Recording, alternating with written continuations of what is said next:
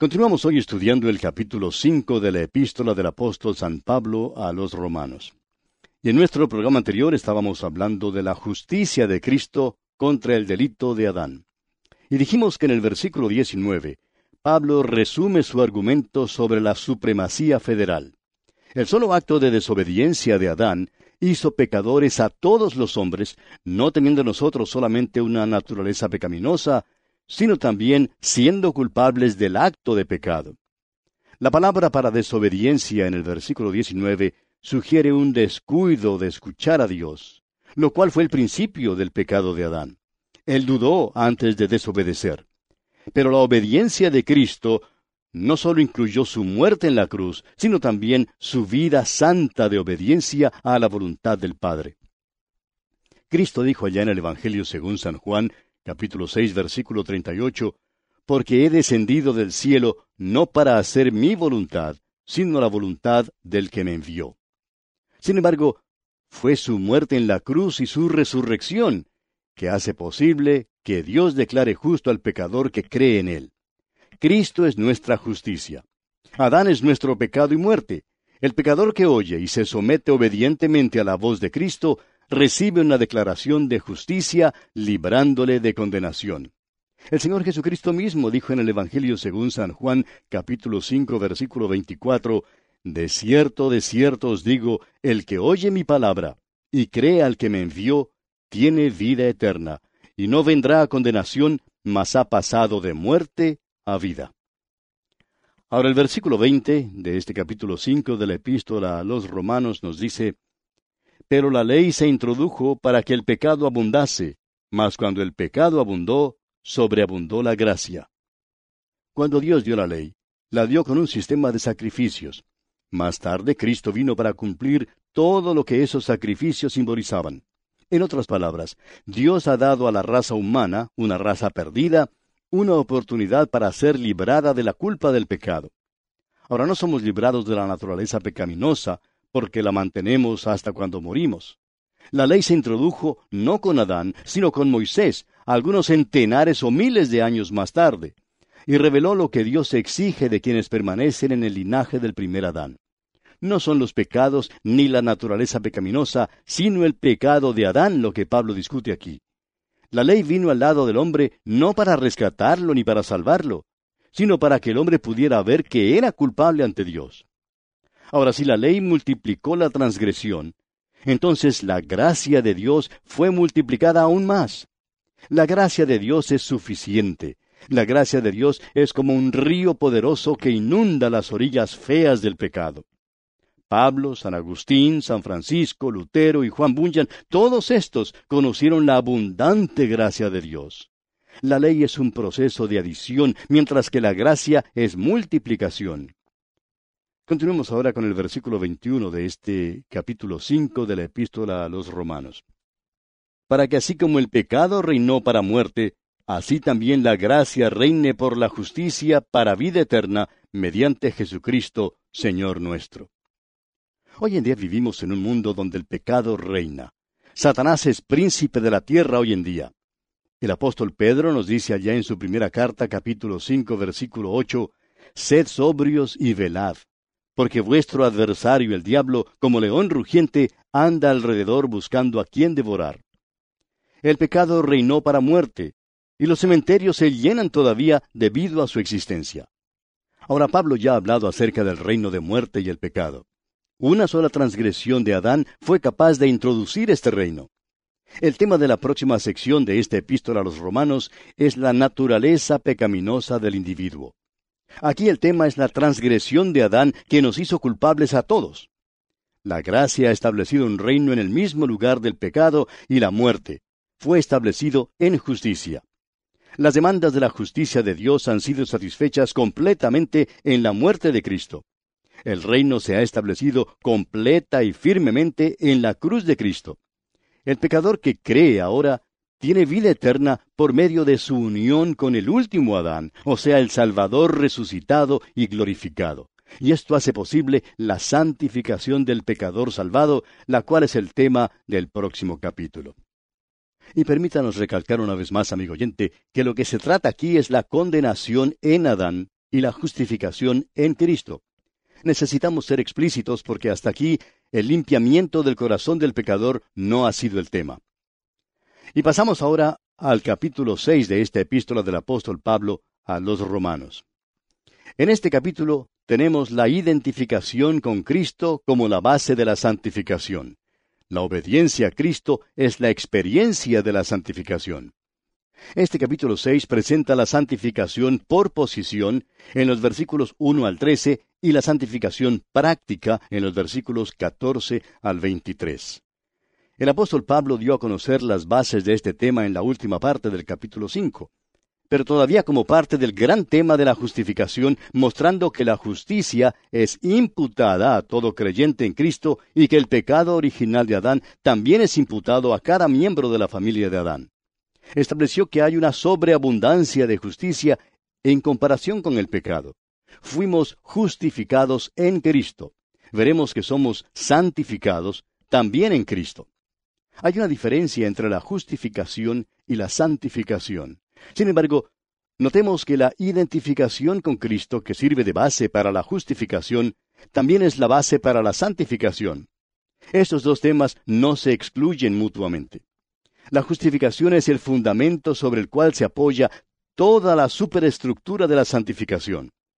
La justificación suple el carril sobre el cual corre el tren de la salvación, mientras que la santificación es el tren mismo. Veamos ahora algunas de estas diferencias entre estos dos temas. Primero, la justificación es un acto. La santificación es una obra. En segundo lugar, la justificación es el medio. La santificación es el fin.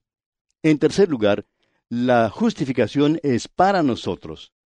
La santificación opera en nosotros. En cuarto lugar, la justificación declara justo al pecador. La santificación hace justo al pecador. Y en quinto lugar, la justificación quita la culpa y la pena del pecado. Y la santificación quita el crecimiento y el poder del pecado. La santificación es un proceso que debe operar en cada creyente y se debe al hecho de la justificación. Es decir, es un hecho que procede de la justificación. Ahora, tanto la justificación como la santificación provienen de la identificación del hombre con el Cristo crucificado y resucitado. El pecador se apropia de los méritos de Cristo por la fe para su salvación y también su santificación. El apóstol Pablo, allá en su primera carta a los Corintios capítulo 1, versículo 30, nos dice: «Mas por él estáis vosotros en Cristo Jesús, el cual nos ha sido hecho por Dios sabiduría, justificación, santificación y redención». Antes de llegar al capítulo 6 de esta epístola a los Romanos, el apóstol Pablo no trata la vida santa del que es declarado santo. Pero a partir del capítulo 6 en adelante, Pablo no trata más el tema de la salvación del pecador. El tema de este capítulo es el poder de Dios para forjar la santidad en todo su modo de vivir a pecadores que Él ha declarado justos. Muestra que el pecador justificado no puede continuar en el pecado porque Él ha muerto y resucitado en Cristo Jesús. Perseverar en el pecado conduce a una servidumbre al pecado, y es otro motivo más para no continuar en el pecado. Esta sección nos libra de lo que algunos denominan el antinomianismo, o sea, nos libra de vivir una vida egoísta y licenciosa. Leamos pues el primer versículo de este capítulo 6 de la epístola a los Romanos. ¿Qué pues diremos? ¿Perseveraremos en el pecado para que la gracia abunde? Este versículo que abre el capítulo 6, evidentemente es una respuesta a la pregunta que surgió en los dos últimos versículos del capítulo 5. Pero a la vez es también una respuesta al argumento total de Pablo en todo lo que ha dicho en los capítulos 1 hasta el 5. En este capítulo 6, el apóstol Pablo adopta un estilo argumentativo. En cambio, no usa tal estilo en los primeros 5 capítulos donde trata el tema del pecado. Allí estaba simplemente declarando los hechos. Ahora él dice: después que has visto la maravillosa salvación de Dios, ¿qué puedes decir? Todo lo que te es posible decir es aleluya y gloria al Señor. Esto puede parecer trillado, pero ¿qué más se puede decir ante esta maravillosa salvación de Dios, amigo oyente? Ahora la pregunta es, ¿perseveraremos en el pecado para que la gracia abunde? Otra forma de expresar este pensamiento es, ¿hemos de perseverar en el pecado para que la gracia se multiplique? Muchos cristianos están agobiados por la gracia de Dios. Aunque son salvados por su gracia, creen que deben establecer una lista de reglas para poder vivir la vida cristiana. Otros, desafortunadamente, interpretan esto en el sentido de que les da licencia para hacer lo malo. El versículo 2 de este capítulo 6 de la epístola a los Romanos nos proporciona la respuesta directa de Dios a la pregunta de que si cuando uno es salvado por medio de la gracia, ¿puede perseverar en el pecado o no? Este versículo dice, en ninguna manera, porque los que hemos muerto al pecado, ¿cómo viviremos aún en él? El solo hecho de que el apóstol Pablo haya formulado esta pregunta significa que él entendía que la justificación significaba una declaración de justicia. Si Dios le ha declarado justo, amigo oyente, y le ha quitado su culpa de pecado, entonces usted no puede perseverar en el pecado. La respuesta es, de ningún modo. Este versículo puede ser traducido así, Dios nos libre. ¿Cómo podemos nosotros, siendo hombres que morimos al pecado, en la persona de nuestro sustituto, el Señor Jesucristo, vivir o continuar viviendo en el pecado? Esto es algo que muchas veces es mal entendido. Nosotros morimos para el pecado en la persona de nuestro sustituto al identificarnos con Jesucristo. Morimos al pecado en Cristo, pero por otra parte, nunca estamos muertos al pecado mientras vivimos. Cualquier persona que sea sincera sabe que nunca alcanza el lugar donde está completamente muerta al pecado. Logra alcanzar un lugar donde su deseo es el vivir para Cristo, para Dios, pero reconoce que todavía tiene la vieja naturaleza. Son versículos como este los que han conducido a la organización de grupos que llamamos los supersantos. Esperamos no ser injustos o faltos de bondad cuando hablamos de estos grupos, pero los que se hallan en ellos creen que han alcanzado algún tipo de nivel exaltado donde ya no pueden cometer pecado. Una noche, después de una conferencia bíblica, un joven le preguntó al predicador, ¿vive usted la vida victoriosa? Y el joven se quedó sorprendido cuando el predicador le contestó que no estaba viviendo la vida victoriosa. Y a su vez el predicador le preguntó al joven, ¿está usted viviendo la vida victoriosa? El joven por fin dijo, bueno, trato de vivirla. Pero espere un momento, le dijo el predicador, eso no viene al caso. ¿Vive usted la vida victoriosa? Y entonces el joven rehusó dar respuesta alguna. Sin embargo, prosiguió la discusión diciendo, ¿no dice la Escritura, con Cristo estoy juntamente crucificado, y ya no vivo yo, mas vive Cristo en mí? Y lo que ahora vivo en la carne, lo vivo en la fe del Hijo de Dios, el cual me amó y se entregó a sí mismo por mí. El pastor respondió que por supuesto que esto estaba en la Biblia. Luego el joven añadió, ¿no dice también la Escritura que estamos muertos al pecado? El predicador le dijo, no, la Escritura dice que hemos muerto al pecado. Esa es nuestra posición. Pero nunca estamos muertos al pecado en esta vida porque tenemos una naturaleza pecaminosa. Todos tenemos una naturaleza pecaminosa mientras vivimos. ¿Notó usted la diferencia, amigo oyente? La Escritura dice que hemos, en el pasado, muerto al pecado en Cristo, pero no dice que estamos, en el presente, muertos al pecado en esta vida, porque tenemos una naturaleza pecaminosa. Ahora, ¿qué quiere decir entonces cuando la Biblia dice, con Cristo estamos juntamente crucificados? Bueno, quiere decir que cuando Cristo murió hace más de 2000 años, nosotros morimos con Él. Morimos en Él y fuimos resucitados en Él, y que ahora estamos unidos a un Cristo vivo. Yo no he crucificado la vieja naturaleza. No sé en cuanto a los demás, pero yo no he tenido ningún éxito en crucificarme a mí mismo. Lo interesante, amigo oyente, es que una persona puede matarse de muchas maneras. Puede hacerlo tomando veneno, dándose un tiro con un arma de fuego o lanzándose desde un edificio alto. Pero una persona no puede matarse por medio de la autocrucifixión, porque cuando ya tiene clavada una mano en la cruz, ¿cómo puede clavarse la otra? Bien, continuemos ahora con el versículo 3 de este capítulo 6 de la epístola a los Romanos. ¿O no sabéis que todos los que hemos sido bautizados en Cristo Jesús, hemos sido bautizados en su muerte? Este es otro versículo que muchas veces es mal comprendido. Si usted solamente ve el bautismo de agua en este versículo, no comprende en realidad su verdadero sentido. El sentido aquí de la palabra griega baptizo tiene que ver con la identificación. La palabra bautizar en este versículo no significa el bautismo de agua, aunque la inmersión explica mejor la verdad que se presenta aquí. La palabra bautizo tiene muchos sentidos. Un léxico clásico griego da unos 20 significados para esta palabra. A la verdad, hasta puede significar teñir el cabello, fíjese usted. Había en la antigüedad un grupo de personas en Asia Menor que teñían de púrpura su cabello. Pertenecieron a un grupo bautizo. Pues bien, en este versículo la palabra bautismo habla de una identificación con Cristo. Fuimos bautizados o identificados con Él en su muerte. La doctrina de la identificación es la gran doctrina de la salvación. Hay ciertas cosas que Dios quiere que sepamos. Casi todo lo que usted compra hoy en día viene con sus respectivas instrucciones. A veces a mí me es difícil seguir las instrucciones. Ahora, si vamos a vivir la vida cristiana, hay ciertas cosas que necesitamos saber. Y la primera es que cuando Cristo murió hace 2000 años, fuimos identificados con Él en su muerte. Permítame expresarlo de la manera siguiente.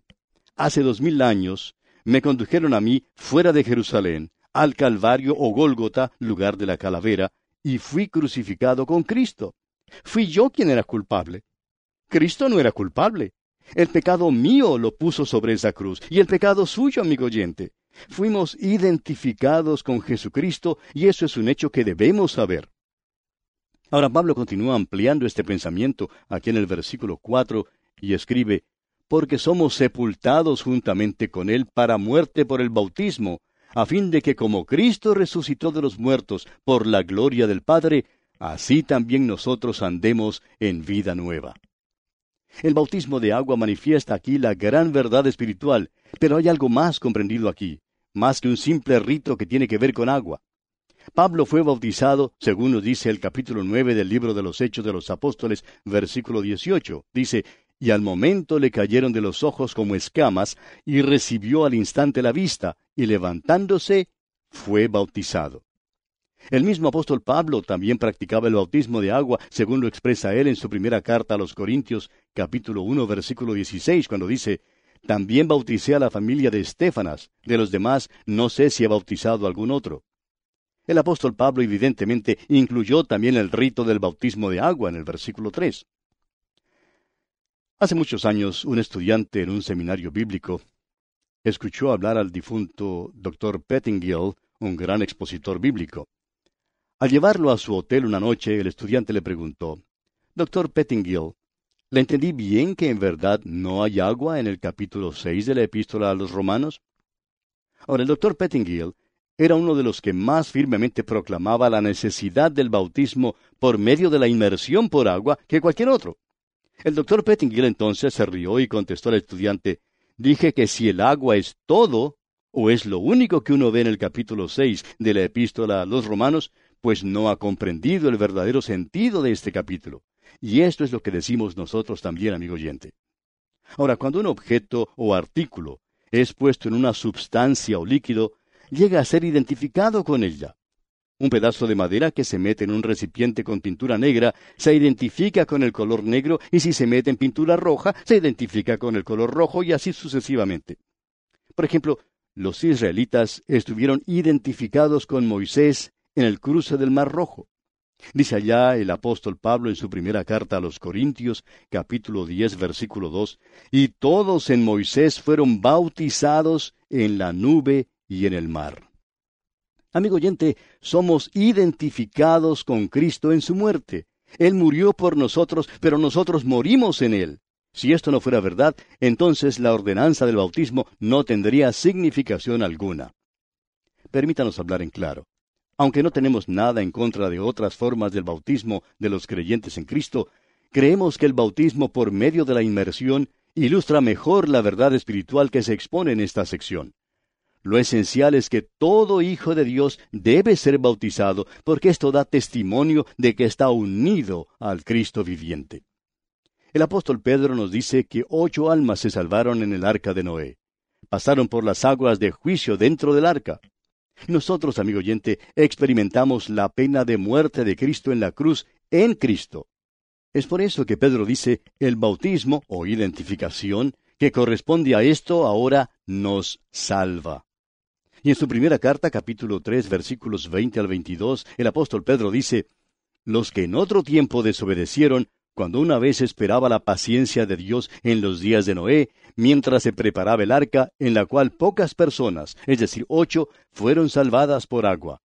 El bautismo que corresponde a esto ahora nos salva, no quitando las inmundicias de la carne, sino como la aspiración de una buena conciencia hacia Dios por la resurrección de Jesucristo, quien habiendo subido al cielo está a la diestra de Dios, y a él están sujetos ángeles, autoridades y potestades.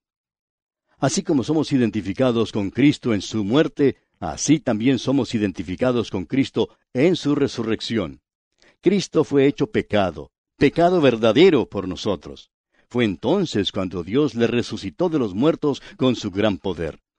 El apóstol Pablo oró que los creyentes en Éfeso pudieran conocer este poder. Dice allá en su carta a los Efesios capítulo 1, versículos 19 y 20, «Y cuál la supereminente grandeza de su poder para con nosotros los que creemos, según la operación del poder de su fuerza, la cual operó en Cristo, resucitándole de los muertos y sentándole a su diestra en los lugares celestiales». El andar en vida nueva es lo esencial en todo esto. Este es el objetivo y el fin de la santificación. En su carta a los Gálatas capítulo 5, versículo 25, dice el apóstol Pablo, «Si vivimos por el Espíritu, andemos también por el Espíritu». La vida cristiana, amigo oyente, es un andar que es digno de nuestra vocación y solo se puede lograr por medio del poder del Espíritu Santo.